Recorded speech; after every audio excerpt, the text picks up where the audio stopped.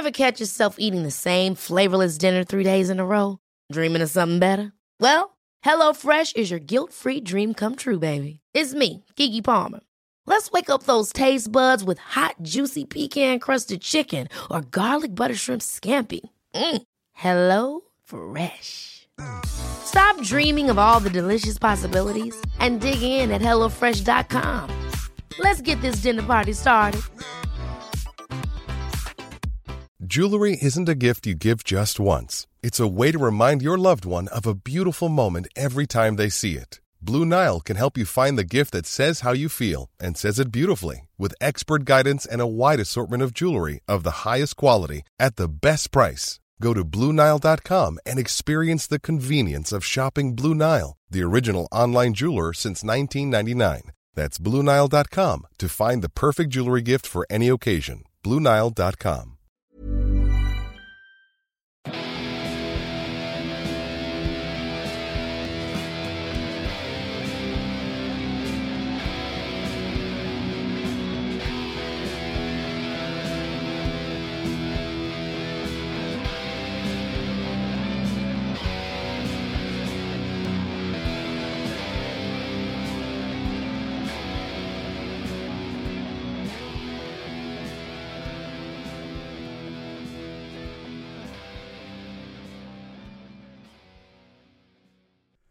Doug. Hello, mate. How are you? Yeah, really good. Really good. It's been a while.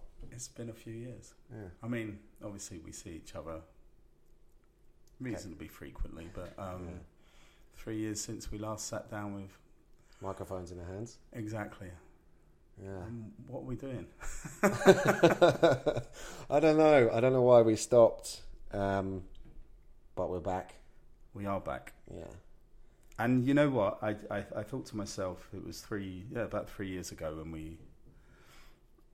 when we started podcasting, and I guess you can always look back in hindsight and say, what if? But it is one of those things, you know, if we'd have continued doing it, where would we be now? Would people be listening to it?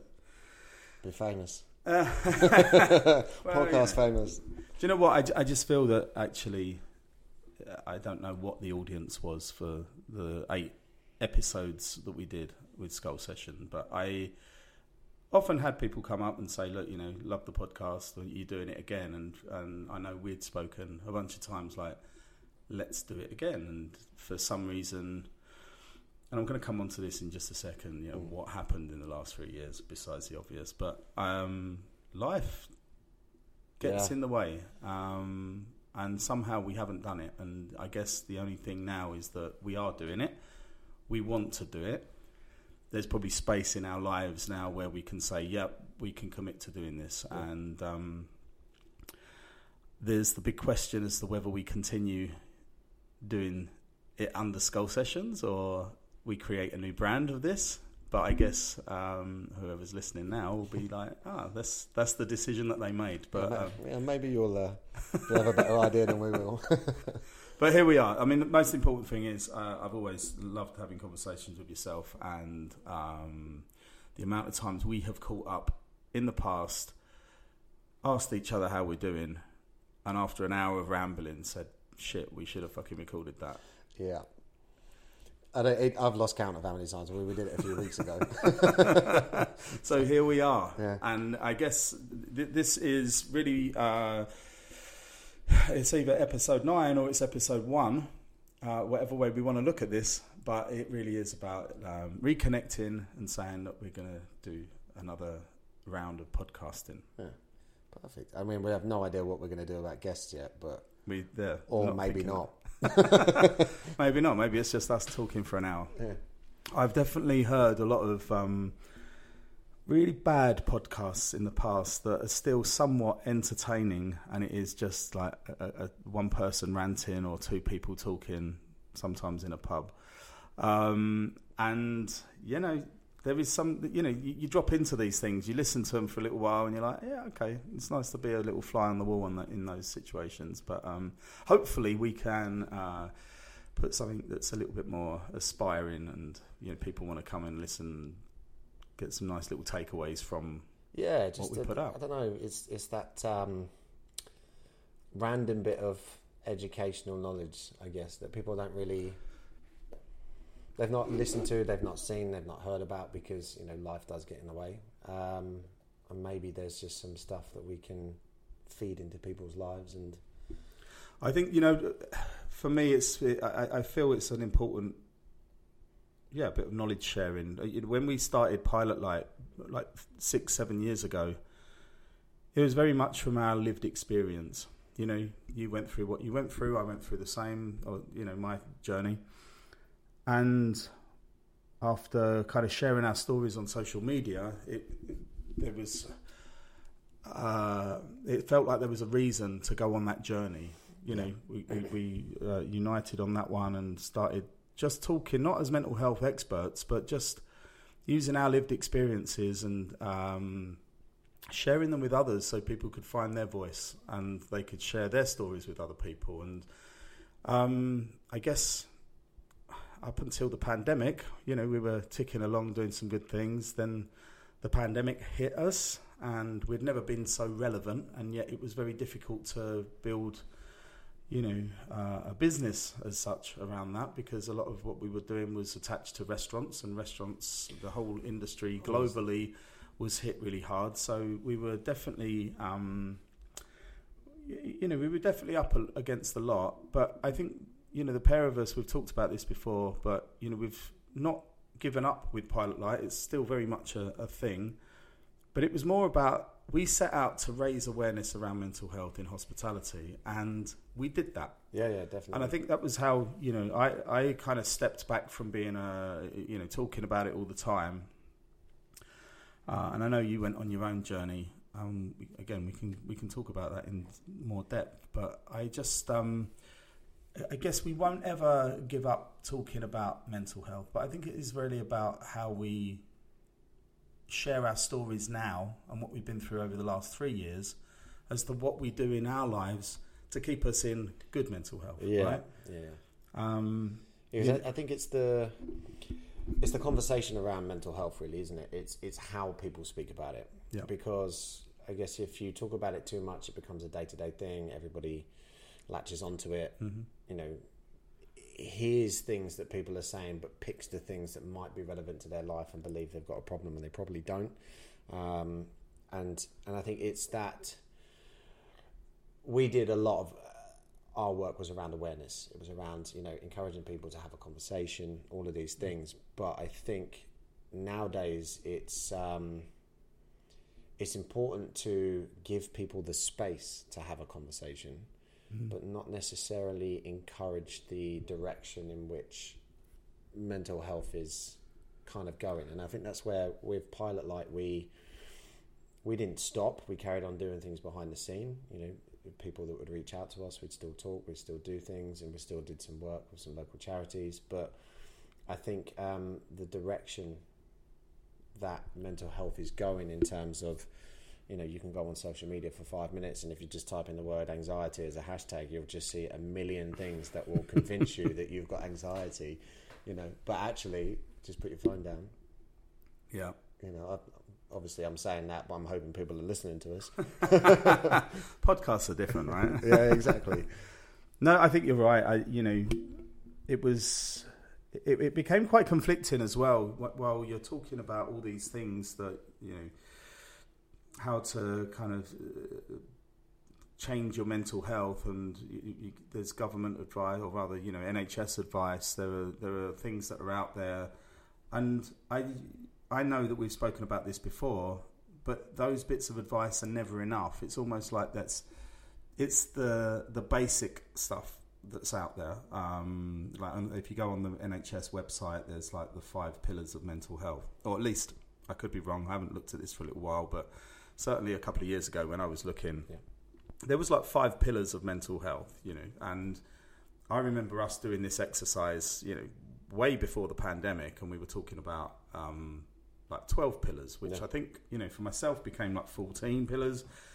And, you know, I was doing various talks on it, but it was really about, you know, these are the things, I need at least 6 of these things in my life at any one time to say, here we go. If you don't have this, if you don't do these on a daily basis, then your mental health's going to deteriorate. Yeah. And I know that because I've definitely lived through that. But most of the time, I'm pretty good at keeping those things keeping on top of that. I understand my mental health way more now, knowing that, you know, when I push it to the limit, maybe I'm working a little too much. I can talk about the work-life balance all day long, particularly with my teams and stuff. But at the same time, you know, if I'm not applying that to myself, then I need to be very aware that there's a finite amount of time I can continue down that route before things implode. But luckily, I think I'm, you know, strong enough to just go, okay, well, I'm going to do it to then. I'm going to make sure I pack out my life or my spare time with these other little bits, and I'll get through it. But I need to stop at this point. If I can continue, it's not going to be good for me. Probably not going to be good for people around me. So it's just, you know, being very, very aware of, like, you know, what you can do and what you're dicing with, like, you know. It's recognition, isn't it? You know, that kind of, you're aware of how those pillars and how, implementing those things into your life work. But I think a lot of people are expecting some. I'll give my brother as an example. Very recently, bless him, he's finally come to terms with the fact that he probably needs a bit of support in his life. And he was, you know, running through it in his brain for weeks, trying to work out, where's this breakdown come from? How's it come out? Why is it here? Not realizing that actually it's just a very slow deterioration of a million things that, with a little bit of help on your day-to-day, can either slow that or stop that from even occurring. Yeah. But if you can't recognize, you know, little triggers here and there, things that you're doing slightly differently from a day to day because today you're too tired to do that, whereas yesterday you were full of beans. Like, recognizing that, yes, you're tired, have a break, but why are you tired? You know, what are you doing? Why aren't you getting enough rest? Why aren't you eating well? Why aren't you doing these things? Why are you not sleeping? Yeah. You know, insomnia doesn't just appear out of nowhere. No, and we need to look at the source, don't we? We can't just put a plaster on something and expect it to go away. It might, you know, you might be able to sort it out for a couple of days, a week or so, but it's going to come back and bite you. So it's about, you know, looking right back to the source. Why is this happening? Because things are often a symptom of something. It's just whether we choose to, you know, take a pill to make it go away, you know, a headache tablet and forget about it, or we just say, okay, why am I experiencing this all the time? And I think that's what, you know, we want to share a little bit more about our lived experiences and what we've been doing in our lives. And, you know, if it helps a few people, then that's all you can ever ask, right? Well, that's it. That's what I think. I mean, you know, it's avoiding the need for instantaneous relief and building on it before it actually happens. Right, so I'm going to go back to this. Yeah. What have you been doing in the last 3 years? Wow. It's a big question, I know. It is, yeah, because it's like... And I don't need this in real time either. We'll break it down in a nutshell. But I know what you've been up to, and I think there are just some important little bits you can share with that. Yeah, I you know, coming towards the end of you know, when we were doing Skull Sessions previously, we'd just gone back in, we'd gone into that second lockdown, so we'd had our break, we'd had our little sense of freedom, and all of a sudden, you know, bang, gone away again. We were so busy with everything that we were doing that I hadn't recognised the impact that it was having on me. You know, literally referring to what I said 2 seconds ago, I just didn't clock what was going on. Had a break, and, you know, had a dissociative episode and needed to be off grid for a little while. Brought myself back around eventually because a lot of it actually became boredom of my own, you know, self-pitying, wallowing stuff. Got back into some good worked with some really good friends, and then you know, this time last year, you know, completely out of the blue, my dad was diagnosed with terminal cancer, was given, you know, up to 2 years and had 3 weeks. So it was quite a shock to the system. Yeah. You know, 2 days after Dad, I had to put one of the dogs down, which was my breaking point. I was all right, and then all of a sudden, there's that. You know, especially sort of first thing in the morning, you're picking a 50-kilo German Shepherd up, sticking it in the back of your truck. It's quite exhausting. Of course, you know, that year round for me, I have noticed recently some dips because, you know, I'm recognising that I'm tired. I'm recognising I'm not doing things that I would do normally. You know, I went from the gym 4 or 5 days a week to pushing 2 at a max at the moment. So I'm still going, but you really realise you don't realise the impact on just how good something is for you whilst you're doing it. It's when you stop or slow down that you start to realise, you know, that one day that you wake up and you go, I'm just going to lie to the PT today, I can't be bothered, you know, and then you don't respond to him for a couple of days, so you don't book in your next gym session, and you don't drag yourself there again. You've just gone 4 weeks without being at the gym, and you're like, what the fuck is going on? But, you know, working hard with a lot of consultancy bits and pieces and being busy, but good busy at the moment, because I've actually managed to provide myself with a little bit more time that I've never had before. Not utilising it in the best way possible. I could be doing an awful lot more, and I keep telling myself I need a holiday, but it's, you know, in a nutshell, it's pretty much like everyone else. It's going up and down hills, you know. But doing well considering the issues.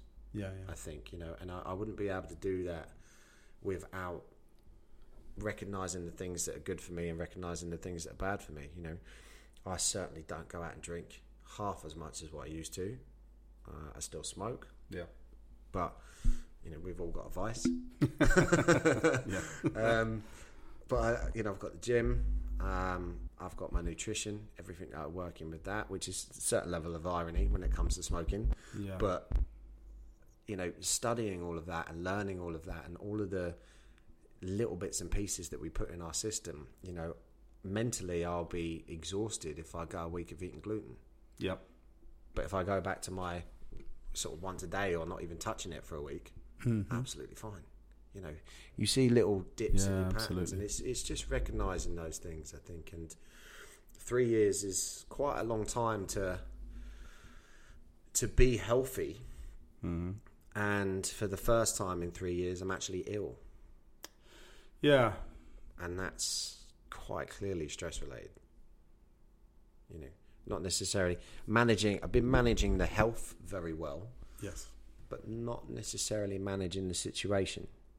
So, you know, that all that stress that comes from, you know, grief and all of these things that I haven't really dealt with because it just went straight back to work and, you know, managed. I didn't attack that situation. I just pushed that situation to one side and managed everything else. Whereas, you know, like a growth, a cancer, if you will, just getting bigger and bigger and bigger behind the scenes, you don't realise it's there, and then all of a sudden, bang, it's taking over. That's, you know, when you come to realise you've got to do something about it. Absolutely. I mean, I know when you went through your episode, dissociative episode, it was 2021, 20? End of 2020. 2020. Yeah. And we kind of lost you for a few months. We didn't hear from you, and it was worrying for us. You know, we obviously tried to get in touch with you, and it's really, you find yourself quite helpless that you can't help, you know, one of your closest. And yet, for everything we've done with like Pilot Light and raising awareness and checking in, maybe it was also like, shit, we didn't check in enough. Do you know what I mean? And you know, it was a funny thing because I know you were living with your parents at the time, and we were like, well, we haven't got his parents' address, so we don't even know how to get in touch with him. And it was really, really. I mean, it's terrible for yourself, but it was actually just, you know, going through that as, you know, some of your closest friends, it was just like, it was really hard because we just wanted to help, and there was no way of us being able to do that. No, it is a real struggle with those things as well, because I think it's that recognition. You know, I had gotten to a point where I just wasn't realising that my, you know, the days were going so fast, even just like, you know, not being on the internet all of the time, not being on Instagram, not texting. Well, it just wasn't even on my phone. Yeah. You know, the days were still completely disappearing, and you know, all of a sudden you're just sort of like, the fuck is going on? And then you think, you know, you start thinking about other people, you turn the phone on, you look at it, and you're like, Jesus Christ, I've just not fucking responded to anybody. Yeah. Fuck, I hate it when that happens to me. Yeah. You know, not from a bad, it's not a bad thing, but it's not a good thing. And that we don't often realise the impact that our mental health is having on other people as well. Yeah, I can vouch for that. I think, you know, like I said earlier on, it's just like, if I don't put certain things in my life, I know it's going to affect my mental health. But how I then start projecting myself around other people, I know that it will have that knock-on effect. Yeah. And yeah, I think it is a responsibility as well. I mean, I know we've talked about what to do as someone that might be going through something. And again, you know, I think it's important that we look after ourselves. We bring things in our lives, but it's also our responsibility to other people and how we manage ourselves for other people. Yeah. Do you see what I mean? We can't be so selfish as to say that, you know, I'm just going to look after myself, and if I become a shitty person, then that's everyone else has to deal with it. No, that's not the way it is. That's not the way we're human beings. No. We have a duty of care to ourselves for the good of other people as well. Yeah, you know. Yeah, everybody, you know, nobody wants a shit version of you. No. Yeah, people ain't going to help out. No one's going to ask how you're doing. No one's going to ask if you're okay. If you're not, you're the type of person that people want to be around. You know. No, you're absolutely right. And I mean, and people aren't going to always ask that question anyway, because life does get in the way. Well, yeah, we just said that, and you know, for two people that have talked about, you know, checking in on your mates, and it's, I suppose sometimes you think we're all okay, and we never ask if we're all, you know, going through something. We're too busy helping others. And I used to see you regularly anyway, but at no point, or probably not enough. It's that thing about hindsight, isn't it? Yeah. You just look back and go, maybe I just didn't check in enough. Maybe I did, but who knows? You know, it's just that thing that you just like, we should have known what you were going through, and somehow we didn't. Something slipped through the net. So again, these are lived experiences. And even with telling people is like, it's just what we've gone through ourselves. That's it. I mean, and along that time, you know, those 3 months, yes, I might have been sort of disappeared, but you were going on a journey at the same time, weren't you? You know, there was a lot of plant medicine and research going on, which has developed you as a person. I mean, we touched on a load of this with Richard Turner. Yeah. Which was a great podcast. It was a great conversation. Yes. The food that we had afterwards was also pretty good. Yeah. But yeah, I mean, it's really taking you on a journey, isn't it? Yeah, I mean, you know the story, and I've spoken to a lot of people close to me on that one. I think I was after we were still in the pandemic. You know, it was late 2020. I think we was in one of the lockdowns, second lockdown. Actually, going back before that, it was during the first lockdown. I started, you know, just finding ways to keep busy at home on my own, and you know, got into just doing bits of mushrooms and LSD, and just like, you know, obviously I'd done them over the years many times, but I was also like, I never really done them in a way of mental health. I'd been microdosing when I was kind of at my very lowest point, you know, 6-7 years ago. So I knew the importance, and I you know, started reading a bit of research about microdosing and, you know, mental health, but you looked at it from that point of view. And I think during the first lockdown, while we were just bored, got a bag of mushrooms, and then just started doing them very, very structured, almost, you know, ceremonially. Yeah.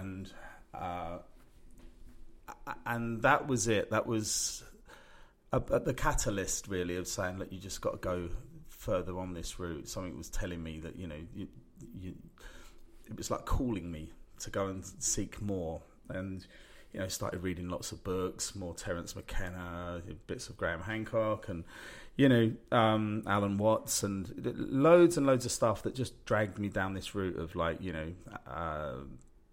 the kind of the importance that psychedelics and things like that had in human evolution. Yeah.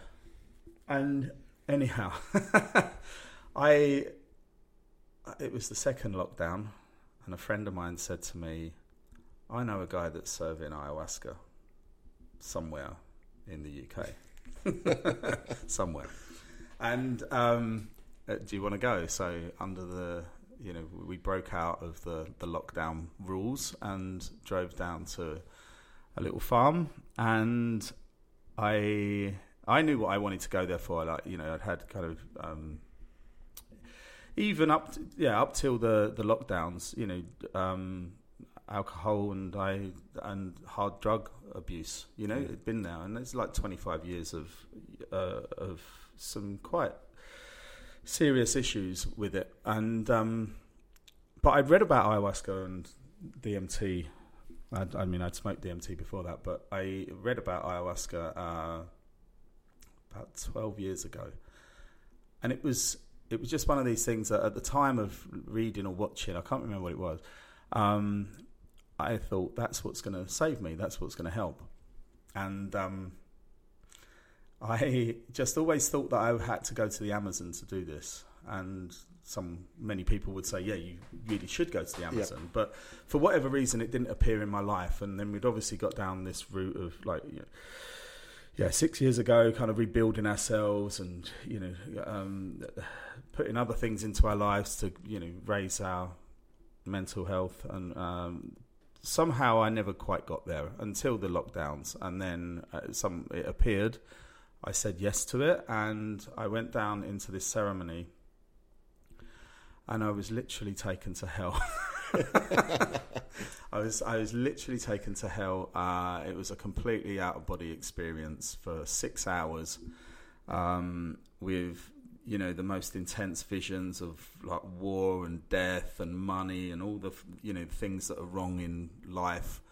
I watched myself die 1,000 deaths over and over again. I was in the fetal position of hell with all these demons around me, until I said to myself, I'm not going to drink again. And at that moment, the medicine changed. It kind of cradled me up. I was purging really hard. It felt like, the purge was sickness, but it felt like it was energy all trapped in my legs. It was like,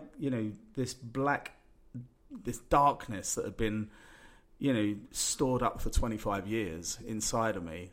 So as I was like vomiting into a bowl, it just felt like there was so much more coming up from the insides of, like, from my arms, from my legs. It was like unbelievable. I mean, the next day I felt ethereal and light, and like something had been really shifted, and it was such a defined change that I felt. But yeah, at the time I was fucking terrified. I just wanted this thing to be over, and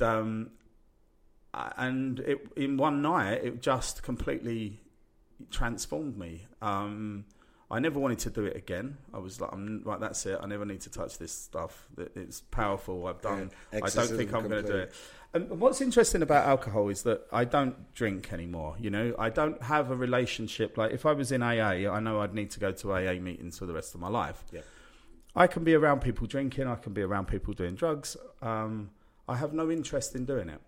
I can have a sip. Like, I might have like half a pint of beer with my dad, or, someone that I just want to, I think it's important just to have a glass of wine or something.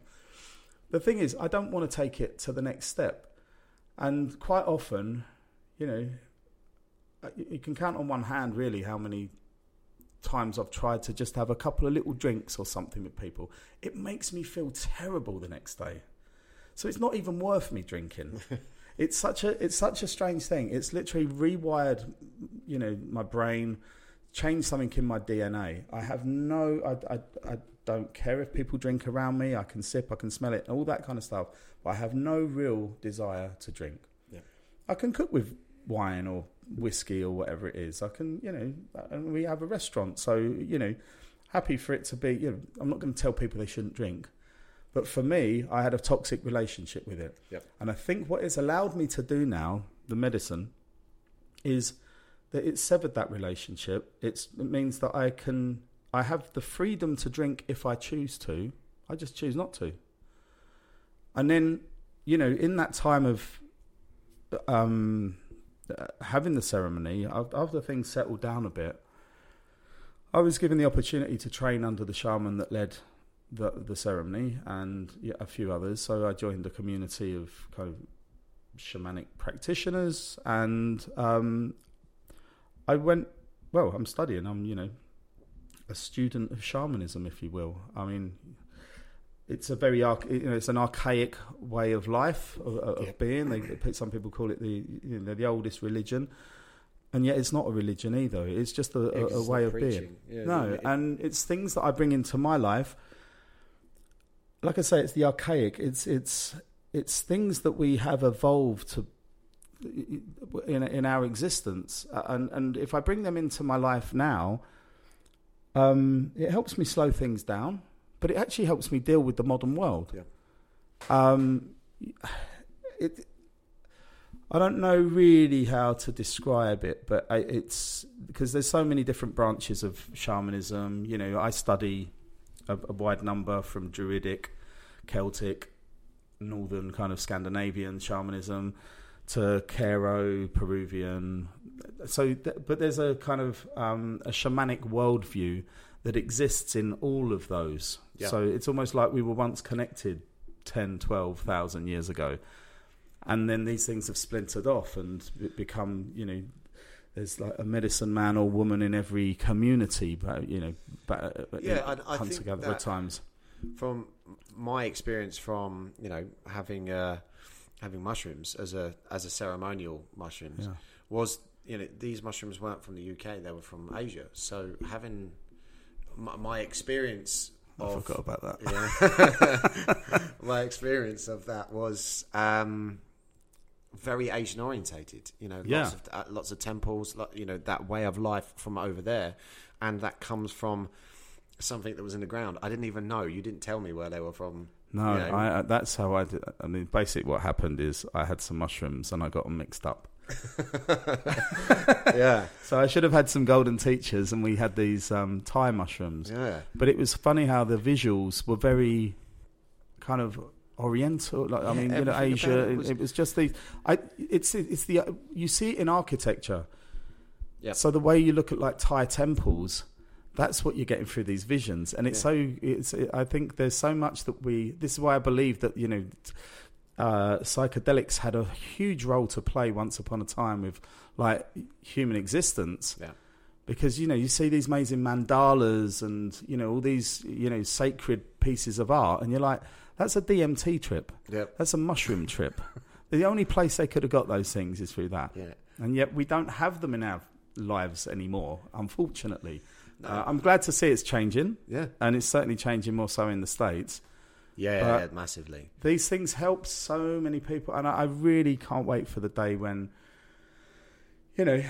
people can get more access to these sacred plants and medicines, because it's not for everyone. I appreciate it's not for everyone, but I'm an avid supporter of it. It's helped me immensely, and in my journey, I now work with certain medicines, plants, not all, psychedelic, but even something like cacao, and even when we do like song circles, it's just bringing everyone together and creating medicine as the community. Yeah.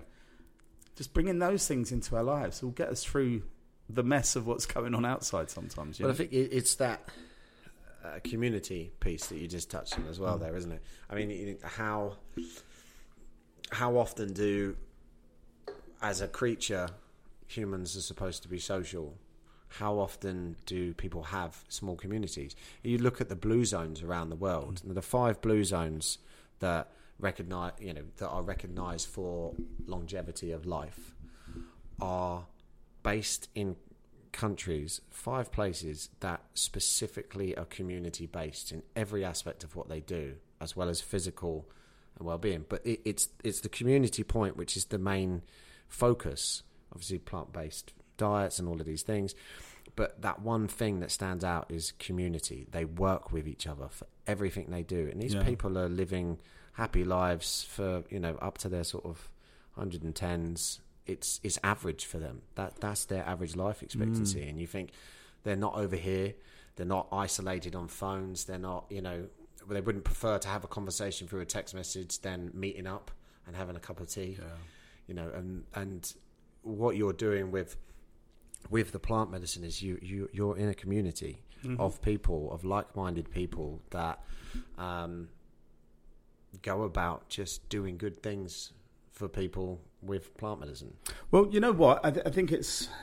Yeah, you're right. I think when I was going through the worst times, I looked at the kind of spiritual communities or medicine communities, and I always saw people kind of smiling and happy, and I always thought to myself, like, I want what they've got, because I'm not happy, and it was largely down to lifestyle. It was down to not being able to release certain emotions in a natural way, I'd mask it by drinking a load and sticking gear up my nose, and late nights and bad diets and, so many things.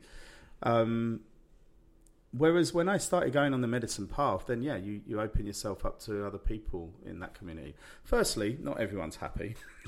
I notice that now. But at the same time, I think everyone is conscious about bringing things into their life that make them feel better, and and sharing their stories so other people can learn from that as well. So, I mean, I dip my toes in and out when I can. It's good. It's a different energy, and it helps me be a calmer person because I still run restaurants. Or I'm still a chef by trade. Yep. So part of me is like highly strung and overstressed, and this kind of the persona of being a chef is quite often it's something I need to balance by being in those things, something that can bring me down. So I love meditation for that, or I love singing and the kirtan, the music that we play in ceremony. Because it just helps me decompress. It helps me just get rid of all that shit. Once upon a time when I was a Thai boxer, I used to go into the ring and hit punch bags, hit pads and stuff, and get all my aggression out that way. But now I can do it just sitting in a little circle singing Kumbaya. Yeah, well, I don't sing Kumbaya. But frequency, isn't it? Energy frequency just balances you out. I mean, most people would be able to relate to this in the sense that they'll probably listen to certain types of music or have recognised when being in a car driving what certain types of music does accidentally to your speed limit and your concentration levels. And people are drawn to emotional music or calming music, or if you're sat there on a beach in fucking Cyprus somewhere, you're not listening to heavy metal while you're laying there, are you? It's just some you know me, Doug. I still listen to metal. No, I get you're right, but again, it's that awareness, isn't it? If you know the little bit, the medicine that you need to bring you back, or bring balance into your life. That for me is one of them. It's just we're currently sat in my kitchen. So we've got a meditation space which is next to the kitchen, like in a sunroom, and all the the little drums, and I've got a little harmonium, a couple of guitars and stuff. So creating a little space like that where I can come in the morning or after work, during the day. This is this is my little medicine area, and I enjoy that. It's important that I have that in my life now, and it's made so much difference. 5 years ago, I had none of this. Yeah. I just used to have hangovers and sit on the TV, sit on the sofa watching Netflix because I, trashed myself the night before. Now this is medicine, and then, again, this isn't for everyone, but I would always encourage people to find the medicine that they need in their lives. So, whether it is going out train spotting or a regular walk through a forest or whatever it is, there's something that people can bring into their life to, bring the frequency down. Yep. And just, find some calmness, find some stillness in their lives. Yeah, somebody said to me the other day, that was it. I went out on a random date with someone. Yeah. And we need to know more, don't we? It was just a drink date, actually, a conversation. But somebody said to me, "What are your hobbies?" Yeah, I was like, "Hobbies? That's that thing that you do to enjoy yourself when you've got nothing else to do." And and she was like, "No, it's just something that you do. Like, what's the thing that you like doing?" I was like, that. I haven't really made time for a hobby for a long time. But then you come to realise that actually there's little bits and pieces of things that you do in your life that kind of are a hobby. Like for me, I get a lot of reward mentally for being at the gym. So I have, I've spoken about it earlier, wasn't going for a while, back there 2-3 times a week, 4 last week, which is the first time for a long time. And I get a lot of mental clarity and reward mentally for that. I don't go to look, Herculean or anything like that. I literally go because when I don't go, I struggle. And I enjoy it. I've actually, rather than, just isolating certain muscle groups every time I go, I'm actually just trying random new workouts, all sorts of things. Because that's my hobby. And at the time when I was asked it, I was like, I've no idea. I'm going to have to go away and think about this. Sure. But isn't it interesting, though, because I think that, I see that on CVs, and we talk about it, about having hobbies and stuff, but, cooking's a hobby for me. But people might go, oh, yeah, but you get paid for that. It's just like, but why not? Why shouldn't you get paid for your hobby? Do you know what I mean? Why shouldn't you do something you love? I think that this distinction, that the fact that many people are in jobs that they don't necessarily like and therefore need to, what's their little balance? Yeah. What is their something? What is their medicine in that sense? I get that. I think maybe people need to make more of that. I always admire people that have their, could be fishing, it could be carp fishing or something. That's their switch off. My brother-in-law is very much like that, where he goes down the lakes and just sits down there for hours at a time.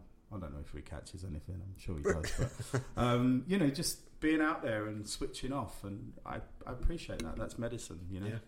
I always love the. Ever catch yourself eating the same flavorless dinner 3 days in a row? Dreaming of something better? Well, HelloFresh is your guilt-free dream come true, baby. It's me, Keke Palmer.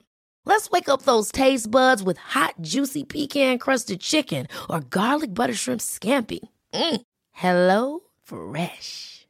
Stop dreaming of all the delicious possibilities and dig in at HelloFresh.com.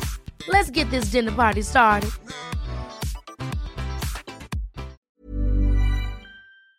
Medicine, I'm trying to think what the definition was, but someone had said it before, where it's like, it's the thing that is good for you that you need. It's not like the way we think about pharmaceuticals and that kind of medicine. It's the something that's good for you that you need.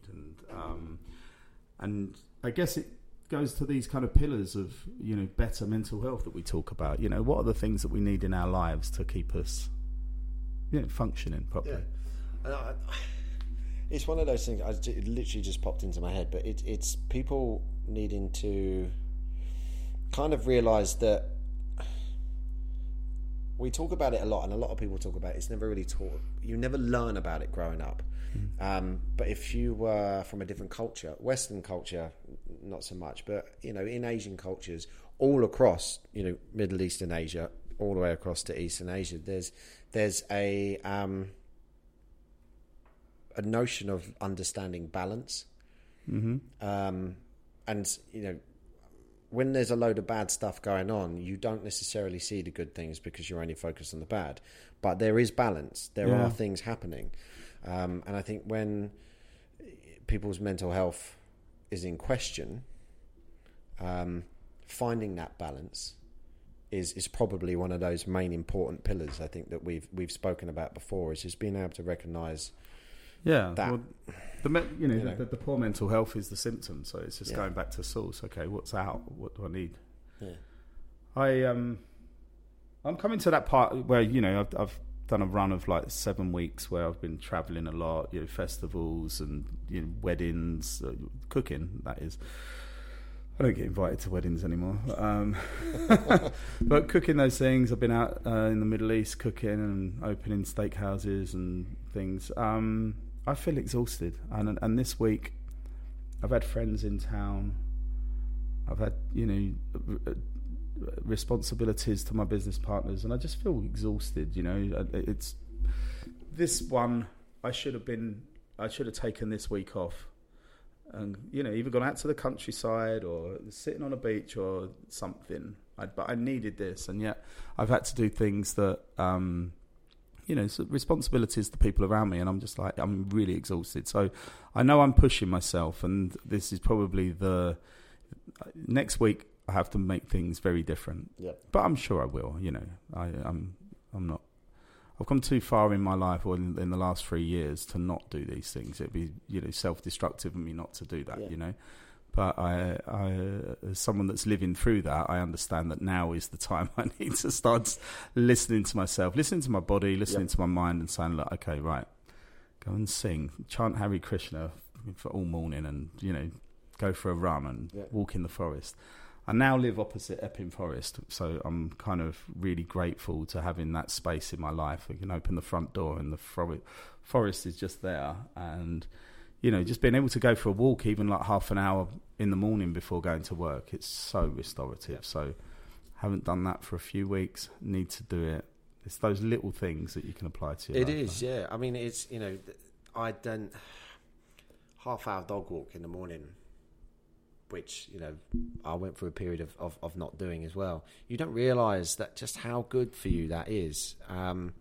The wake up, the first thing you're doing is going outside, which, once upon a time when you lived in a cave, that was what you did. Yeah. You got up and you went and you walked towards the light, because there's an innate part of you that knows that that's good for you, and we don't do that. People don't do that enough. Well, it's the first few hours of the morning where the sun's at it's best for getting vitamins in our eyes. I actually stopped wearing sunglasses for that reason. I haven't worn sunglasses for years, but it was because of, and particularly if I go to India or somewhere, but we don't always get sun in the UK, but it's the gazing at the sun in the morning when it's just kind of waking up. You're just waking up, but your eyes get vitamins. Yeah. And so many of us don't know this, but that's when we can get all the good stuff from the sun. And you only need like an hour of that, but just not directly looking at the sun. Don't be doing that, but it's just having it having it around, and on your skin as well. So it's I just stopped the only wearing way it. to absorb vitamin D. Completely. You're not getting it anywhere else. No. And where everybody's, it's now a compulsory thing once a year. Government advice: please have vitamin D supplements from September onwards, so that you can see through the winter without getting the flu. But don't forget your flu jab too. Oh, really? Have they just started saying that? Yeah. Wow. Didn't say that a few years ago, did they? No, yeah, during lockdown. We'll keep you inside so that you can't have any vitamin D. Oh, shit. Backtrack. It's really good for you. Have a supplement. I know. So I know you're on this path of nutrition. Yeah. You have been always interested in that. We talked about it before you went down that path. Really, I mean, we were talking about kind of gut health and the microbiome, what we ate, because we're chefs, and we knew the difference as well. We knew when we were eating well, we felt better, and when we were eating shit, we didn't. It's been great to see you going on this journey, and what you're becoming now, because now I can quiz you and ask for questions. I always feel like I know a certain amount, but you just want to know more. So it's about probing you to find out that little bit more. Yeah, and I think one of the things I wanted to do with that, and I was discussing it with one of the lecturers today, this morning actually, before starting next year, was my learning process is different to other people, and I struggled quite a bit this year with lecture engagement, because there's so much fucking information. It's like this course is full biochemistry, body, and plants, so that you understand everything. And I learn from doing from visuals, from all of these things. And I came to the realization this morning, I've been talking about, like, you know, starting this business for a long time, but actually I can start curating dishes. I'm a fucking chef. I can start curating dishes now that work towards all of those things. So I've got the visual learning and understanding of what's going in, and that's good for you. And I've already got a recipe written down for, you know, 18 months time to be able to teach someone when they're suffering from a certain illness. You know, these things, here's some recipes, go away. That, you know, not supplements, because I'm not anti-supplements, because it's like an antibiotic. At some point in your life, if you've got blood poisoning and you don't take an antibiotic, you're fucking dead. But you don't need them when you've got the sniffles. I mean, I take a lot of supplements. But it's the same with supplements. Like, you know, vitamin D all year round, because the UK doesn't get much sun. So no, but we are different though. I mean, because I've always questioned this, but people say, we don't get enough. But we've lived in the northern hemisphere for thousands of years, so we must be, we must have evolved to have to work with, you know, the vitamin D that we actually does do come from. Have it. I mean, that statement, I guess, is actually quite bold to say that there isn't enough sunlight. It's actually just getting out, because even the sunlight coming through the clouds, we can absorb the vitamin D through that, because it's through the ultraviolet. But if you're not going outside, which... And I think that's probably what people need to say a lot more. Do you know what I mean? Because go outside. Some people have said it to me. I'm like, but that's why our skin's way lighter. Do you know what I mean? You know, we're not down on the equator. We're up here. There's not always... Certainly in kind of Scandinavian countries, there's not always sunlight, but we thrive and survive. But the lifestyles have changed massively, and that's the problem. That's what we don't necessarily focus on, is it? Yeah, that's it. You know, it is. I think it's about curating things that are easier. And my thing around supplements, I guess, is, you know, if you've got a severe deficiency, then we need to top you up. But if you're not massively deficient, but you're just low in nutrient value of certain things, then we can build that up with food. You know, and if there's one thing that almost everyone on the fucking planet has in common, is they eat food because they like it. You know. Mostly. I say 99.9%. And then a lot of people just eat it because they know that they need to. But if you know that you need to eat something, and then you can have something delicious that you know is good for you in front of you, why would you eat that? I guess it's that, again, creating life that's a bit easier.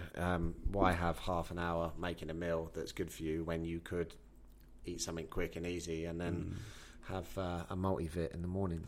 Food is the problem I have, is that, you know, I don't booze anymore, and my food choices for the best part of it are good, but I do overeat. I don't know when to stop eating. Do you know what I mean? I'm like Pac-Man. I just carry on and you know, I might have 2, 3, 4 meals a day. I fast a lot as well. There are days when I don't eat a thing. But it's usually when I've got a day off. I find meals that I can have between meals, you know. And there is the problem. Or it's the late night stuff. And then, you know, if I don't train, then, you put on weight. You get out of shape. But it is food. I take the supplements, and, you know, I'm Athletic Greens as a drink. I have, they come with a little D2 supplement, and then I've got about 14 other supplements that I have, and then I take tinctures of various kinds.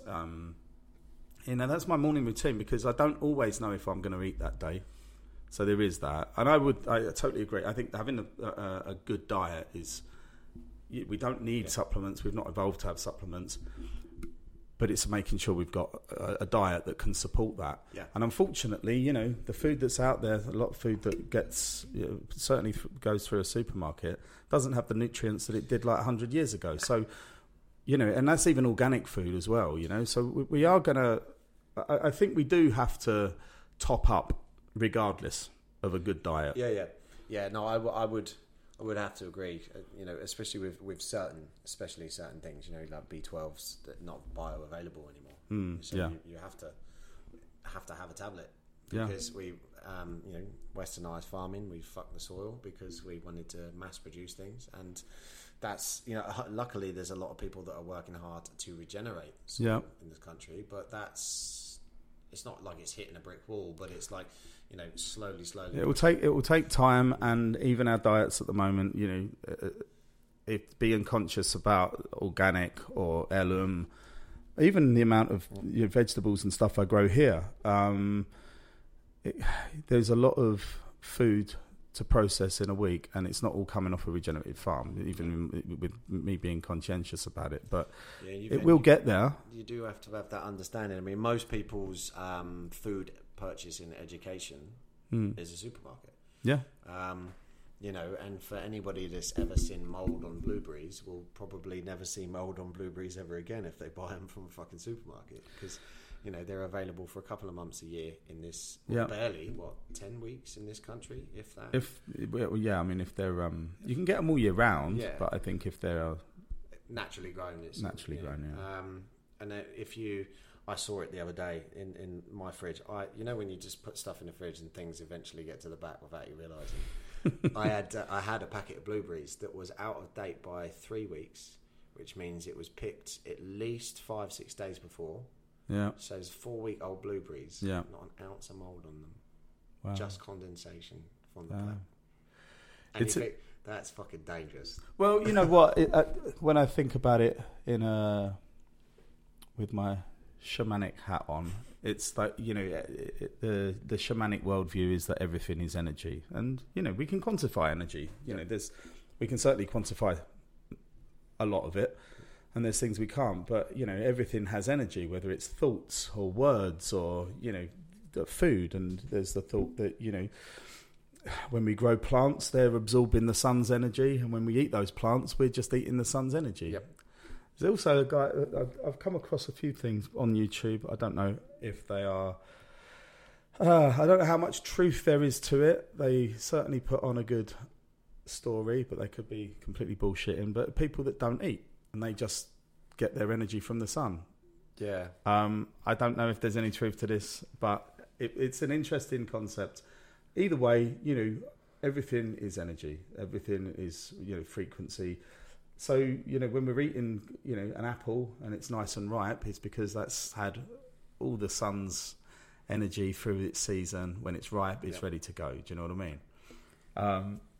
But as soon as we cut things, they're going to start losing that energy. Now, I could stop saying energy and I could start saying nutrients. Yep. As soon as we cut that, those nutrients will start fading, And if it's sat in your fridge for a few weeks, there's nothing in there. So while it might fill you up, and while it may texturally or even flavour-wise taste like a fucking blueberry, there's not much left in that. And unfortunately, a lot of stuff that's getting, even before picking, because we've kind of, destroyed the land and we've hybridised seeds so they grow quicker, more, resistance to pests and environment, that we've lost what was good in them in the first place. Yep.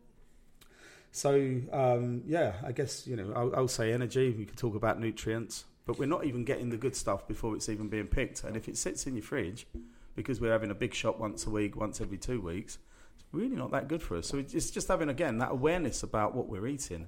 Yeah, it is. And that's one of the most important things about nutrition that, my understanding, obviously, from 16 years, being a chef, you understand where things come from. You look into the produce that you're buying so that you've got the best possible things that you've got.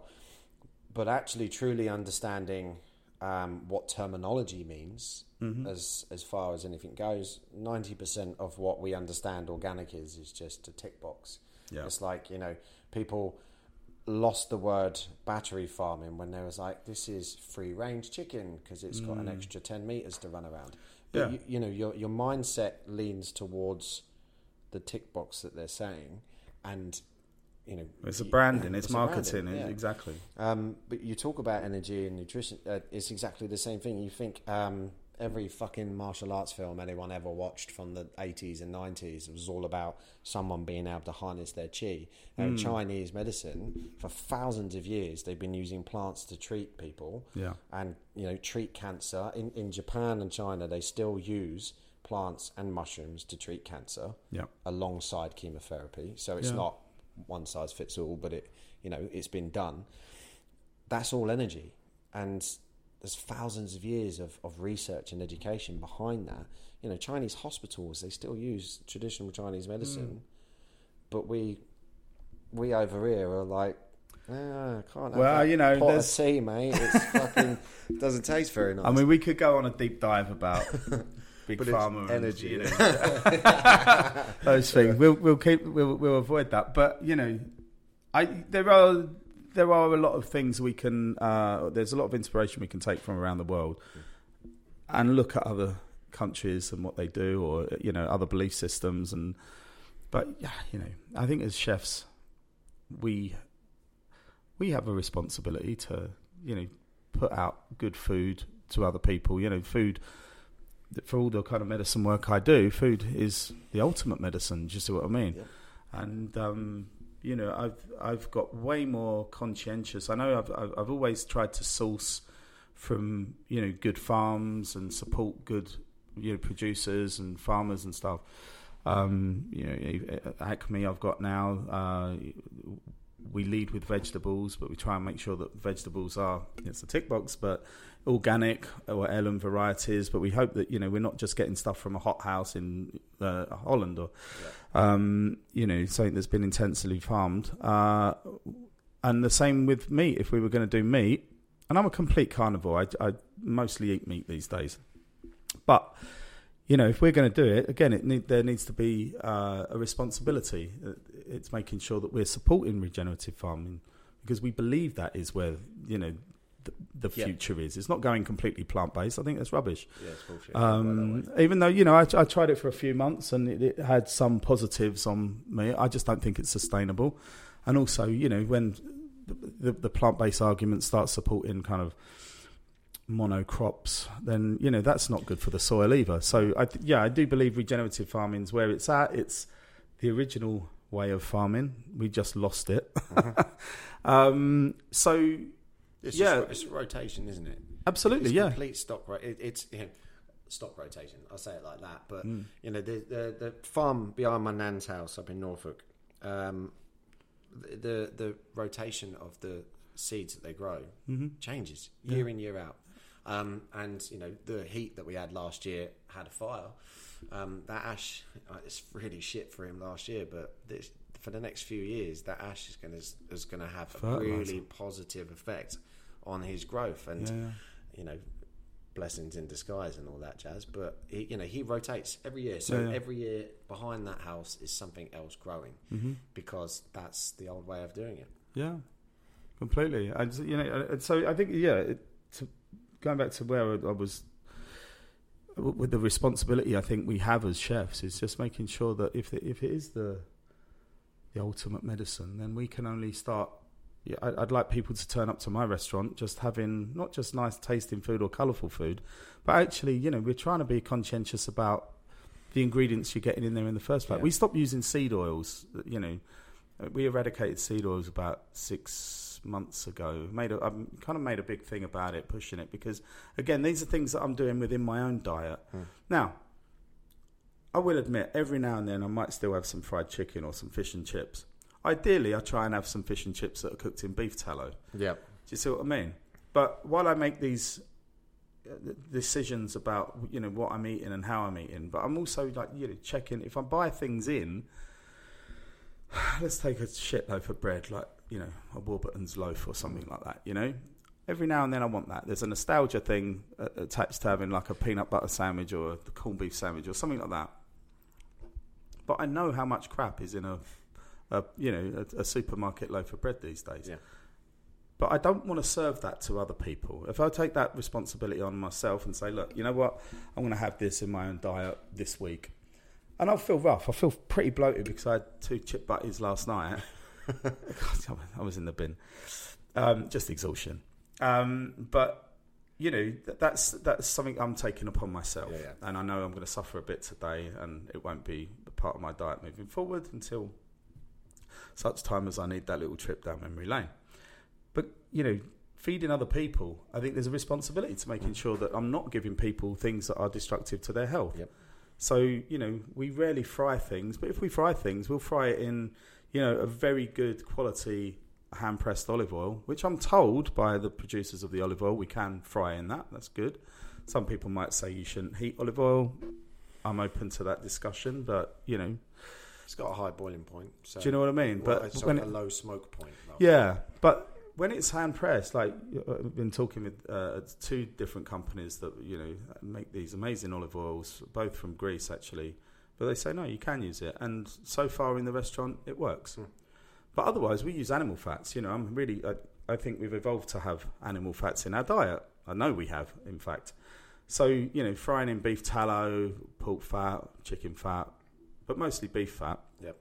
I think is you don't want it too often, but I'd sooner go down that route.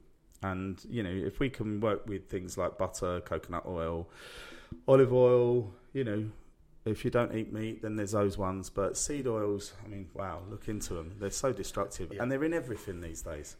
So even like, cakes that we would have made with like flour, eggs, a bit of milk and butter, cakes that you buy in now, they've replaced the butter because it's with rapeseed oil or sunflower oil, those things. It lasts longer. It doesn't spoil. It doesn't go rancid. But look at our health these days. Yep. There's the problem. Seed oils are massive, way worse than sugar, way worse than flour, gluten. Yeah, seed oils by a long shot. That's the thing that you've got to worry about. Yeah, and in 20 years' time, when the pandemic from sugar kicks in, and everybody suddenly goes, "Oh, you've got diabetes too." Yeah. It's that too, isn't it? Yeah. Well, get a lot of these things out. Like processed foods. We can move away from processed foods. I think you're absolutely right, though. When owning a restaurant, cooking food on a daily basis for somebody that's not yourself, you have a responsibility to give the best possible thing that you can give. Mm-hmm. You'd be a pretty fucking shit chef if you weren't. But it's that it is. Obviously, a lot of people go, "Do you practice what you preach?" I was asked this the other day as well. You're studying nutrition. Are you always healthy? The answer is no, not all the time. But 99% of the time, I'm pretty conscious about what I'm doing. Yeah. But like you with certain weaknesses in food, my weakness is pizza. Yeah. I've always made the joke that somebody could get me into bed with pizza and donuts. I don't know why, but those two things, it is gluten, but I know that I can't have it often. Yeah. I know it. Because if I have them both and too much gluten in one day, I'm struggling, like physically I'm struggling I'm just exhausted after it. I don't get like full on bloats and anything like that. I haven't got an intolerance, but I recognise the effect because I don't have it every day anymore. Yeah. And it's, a responsibility to, for me probably, it's one of my favourite things to eat, is to figure out a fucking good way of doing it that's not cauliflower. Yeah. No, listen, I think that as we are both chefs and we've enjoyed, many years of cooking a variety of things, it's like, in my restaurant, Acme, and myself and the team, we've made conscious decisions to say we want to make sure that without shouting about it, the food is healthy and reflects the things that we would eat in our life, in our own diets most of the time. But yeah, I also do consultancy for other people, and therefore I then work to briefs. And if that's what they want, well, I can write a recipe for that. I don't have to challenge what they do and how they serve food. Yep. I work in that sense. Maybe there's going to be a time when I challenge my own ethics behind that. But for the time being, this is the path I'm on, and that's what I do. But certainly from my own restaurant, I want to make sure that I'm giving the best food that I can to the guests. Yep. And in my own life, do I do this all the time? I try to be aware all the time, but then there'll be times when I want to go out. I want to eat something that's deep fried. or I go to a restaurant. I don't go out as much as I ever used to. So therefore that helps. Yep. But I'm aware of things. I might go out sometimes and say, look, I'm not eating bread. I'm going to avoid anything that comes with gluten because I just know it's not going to delicious. And the problem is I'll eat a fucking lot of it. But I'll just be a bit more aware of how much I am eating, or just say, look, this time I'm not going to do it because if I have it tonight, I've had it last night, night before. It's that kind of thing. So just being a little bit aware. In the pandemic, I went kind of completely plant-based for about 2-3 months, and I did feel completely different. And I think that's important to always look at your diet. I don't think there's any right way of doing things. Personally, there are people that are vegetarian, there are people that are vegan, and it works for them. Who am I to say it doesn't? But I've got to be honest, I went back to eating just meat and mostly meat, and I feel pretty fucking good.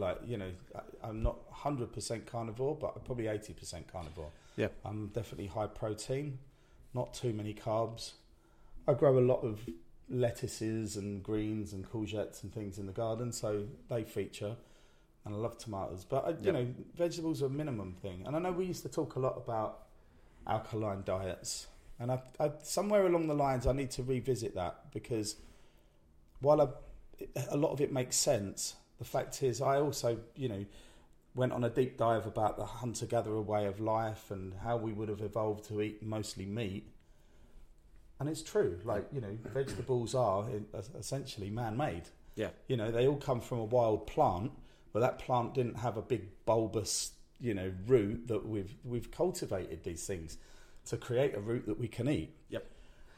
And, I love foraging, I love getting wild things, and they're nutrient rich, so I still do that, I still believe in that. Love mushrooms, but things like fruits, they've evolved to be eaten so they can spread their seed around, you know what I mean? So having a diet that's largely meat or fruit, and if you're in the Northern Hemisphere, there certainly wouldn't have been an abundance of fruit around in the winter. So it definitely would have been mostly meat you would eat. Yeah. And, I wish that things like red meat wasn't, as vilified. I think we can get a lot of the vitamins that we actually need in our diet through red meat, through liver, and I've been on that journey, and it helps me a lot. I feel way stronger. My joints don't ache anymore. I feel pretty good. Well, you say liver is an interesting thing that when you trace it back, you understand just how fucking clever the Egyptians were a long time ago. But they used to believe that liver would help them see in the dark. Mm-hmm. So it's not carrots. So it's not carrots, but it's actually when you soon realise that beta carotene that's in carrots is in liver. All right. They weren't wrong. Yeah. But obviously now we're able to sort of say, look, this is the thing that helps you see. Sure. Better in the dark. You're not going to be able to see in the dark permanently. It's no. But it's that improvement of things, that health, that these people were doing this thousands of years ago because somebody had eaten it once and gone, oh fucking hell, I can see through this pyramid a little bit easier, and then it became a sacrificial thing. It was obviously more so now, but red meat is an interesting one because if you have grass-fed beef, you're not getting any of the shit that's pumped into it. I mean, obviously within reason, you're not getting the antibiotics and things pumped into the feed, and but grass-fed beef is the way to go. I mean, they've literally done studies on it. The studies that are out there that show that too much red meat can cause cancer is based around bad red meat, the modern way of farming. Yeah, but if you remove that and then you do the studies around red meat from grass-fed beef, you're not getting topped up with all of those antibiotics, with all of that dirty feed that's come from shit crops to try and force it through. Completely. You're eating an animal that's having a natural life, and I say that with weird quotation marks because obviously it's still being farmed, but as natural No, absolutely. positioned as it can be. I've got friends that have was talking to him in the week actually, but they have cattle. Well, it's basically rewild. Yeah. They rewild their lands, so the cattle are free to roam, not in field, but just literally huge pastures. 2 particular farms that do this that I know, and I know there's a lot way more, but these are kind of close friends. So it follows the route of regenerative farming, but also rewilding the lands, and then you see some very, very happy animals just going out and doing their thing. Yeah. And you're right. These studies, that everything has its kind of limitation, but we certainly shouldn't be just jumping on one series of studies if we don't know who's been funding that or what the variables were behind the test. You know what I mean? Well, that's it. I mean, if you think about it, scientific studies are publicized. Yeah, they're published because there's a scientific journal. And if somebody repeats something 1,000 times and it's accurate 1,000 times, then it becomes fact. Mm-hmm. But, all you've got to really do is look at history and look at the thousands of years of research that it's there. If traditional Chinese medicine wasn't good for you, they'd have stopped it 1,000 years ago. Yeah, yeah. They wouldn't still be using it now.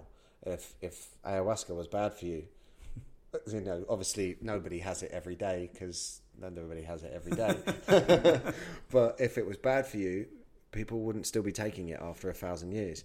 No. Plant medicine is what it is because it's been going for thousands of years. If it doesn't benefit a certain narrative currently active, then that's where the problem lies. Yeah. And it's the same with food choices. It's the same with everything else. If we just kind of alkalinity.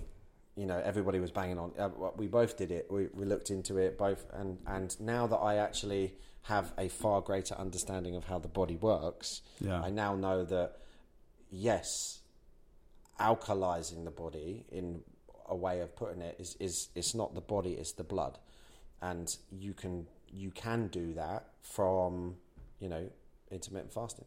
Yeah. From the longer you leave your body fasting, the more it kicks out the shit in the system that it doesn't need because it finds a way of working through it. Mm-hmm. If you've got excess of certain vitamins, it will utilize it. If you've got excess fat, it will utilize that to create a ketone, for example. All of these things, the more you allow your body to do, it will do. But if you're just topping all of that shit up on a regular basis and creating where does it live? There's only so much it can piss and shit out and sweat out and all of these things. But alkalizing the blood does come from eating food and making the right choices. That's fresh food, not, processed. Absolutely. And diet is an interesting conversation because people...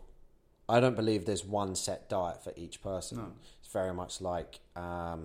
I suppose the way we are now, once upon a time, it would have been very one set. You'd have had your animal once a week, maybe, or maybe once every 10 days, depending on how long it took to find it and hunt it, and but foraging along the way. Nowadays, we have different genetics. We've grown in different ways. People are born in certain ways, certain deficiencies, because the more and more shit that we eat, the more and more it does genetically pass down. And that means there isn't one set diet for people. No, I totally. I mean, look, when you look at societies around the world, I go to India a lot, and the country is largely vegetarian through religious reasons. They thrive. There are things that are wrong, often to do with the water, and how poor water can affect and bring disease. So there is disease out there, obviously, and you see people with deformities, but a lot of that is largely to do with like the clean drinking water or the lack of. But the food, they are a vegetarian society. There's no, to my knowledge, there's no vegan society in the world, and if that was the case, then they would be thriving by now. But you don't see that. But there are a lot of kind of carnivore hunter-gatherer societies that are still around in the world, and even like Inuits that have a largely meat-heavy diet, or meat and fat. Yep. For me, I just went down that route because I tried a bunch of things. I tried to see what works for me, But it came back down to wanting to understand more about hunter-gatherer lifestyle. Do you know what I mean? Yeah. It just made a bit more sense to me. So when I started eating, going, you know what it was? It was more, I just kept getting the real cravings for meat. It's my body was telling me to eat meat. Do you know what I mean? And while I had a nice bit of balance, I'm not even talking about fish, like just meat. Yep. So I just accepted that. That's what my body's telling me to have. Let's go. Let's eat meat. And it's like a pregnant person, isn't it? They don't realise why they're doing it, but when they lean towards certain things, it's because they're actually mildly deficient in those things, and that's why they want it. You know, obviously, some people will think that a Big Mac is the thing that they're craving. Actually, quite often it's something within that that the body needs, but they don't realise that. It's just like learning to understand it, and that is you know. You leaning towards that means that you balance a healthy diet out around that choice of diet, and I think that's what people need to do is weirdly build a relationship with food. Recognize if you've eaten that and you feel shit tomorrow, don't eat it again for a couple of days, and then you might realize that it's not a thing. There's a really interesting product that's out there at the moment. It's called the Zoe monitor, basically. I've heard of this. I don't know enough about it, but I've ordered one to test because I'd like to do it. And basically, it helps you figure out, without cutting things out for 10 weeks at a time. Yeah. It helps you to figure out the things that you're deficient in. It helps you to figure out the things that you're intolerant to as well. Yeah. It won't tell you if you're severely allergic to something, but it's just a monitor that you put on and you go on your day-to-day, send a pee sample across, all of these things, all of the usual stuff that the NHS is supposed to do, but you can't do it for them anymore, and have that done. And I'm quite interested to see what it is, because when you realise what foods are doing, then you'll realise things that you can drop out, because those things, when you create an inflammation in the body, you create a response throughout the whole body that creates stress. Yeah. That puts cortisol in the system. Cortisol has its benefits, but it's predominantly there because you're in a bad way. Yeah. And it's not about sort of whacking in that dopamine spike every time I really like chicken, so I'm going to have chicken every day because it makes me happy. It's going, all right, I really like that. It has an impact, but I'm aware of it, so I can have it every now and then. It's like me with pizza. I can have pizza every now and then. Yeah. Completely. I remember being in the States about about 10 years ago or something, and I had... I was having, I wasn't as aware about my diet than I used to be. Laptop's dying. Oh, is it? But, I was eating a lot of junk food. And then I just got to that point about 2 weeks in, I was like, I need a salad. Yeah. And it's not that I wanted the junk food. It's just that was all that was kind of coming my way at various points. And I couldn't get a salad anywhere. I was really, really craving it. And then when I did finally find one, it was just like, look, have you got any dressing? I'm like, and all the dressings they had were just full of fat or, mayonnaise based and stuff. I'm just like, look, I just want some leaves and I want some olive oil and a little bit of lemon juice or something like that. And it was so hard. So, look, that was probably in my 30s, early 30s. As I'm kind of 45 now, it's just like, these things, you've got to be so much more strict because your body can't even take it anymore. Do you know what I mean? Your body really will tell you exactly what you need to be eating. And you just got to recognise it. Exactly. Straight back to the start of the podcast. There we go. Doug, good talking to you. You too, mate.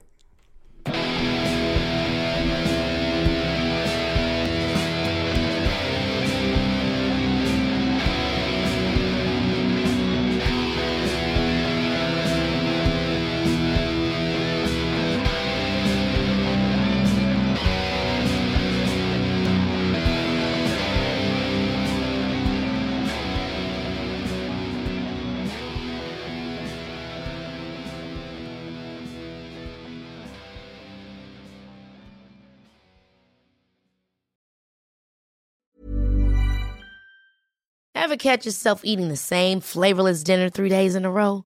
Dreaming of something better? Well, HelloFresh is your guilt-free dream come true, baby. It's me, Keke Palmer. Let's wake up those taste buds with hot, juicy pecan-crusted chicken or garlic butter shrimp scampi. Hello Fresh. Stop dreaming of all the delicious possibilities and dig in at HelloFresh.com. Let's get this dinner party started.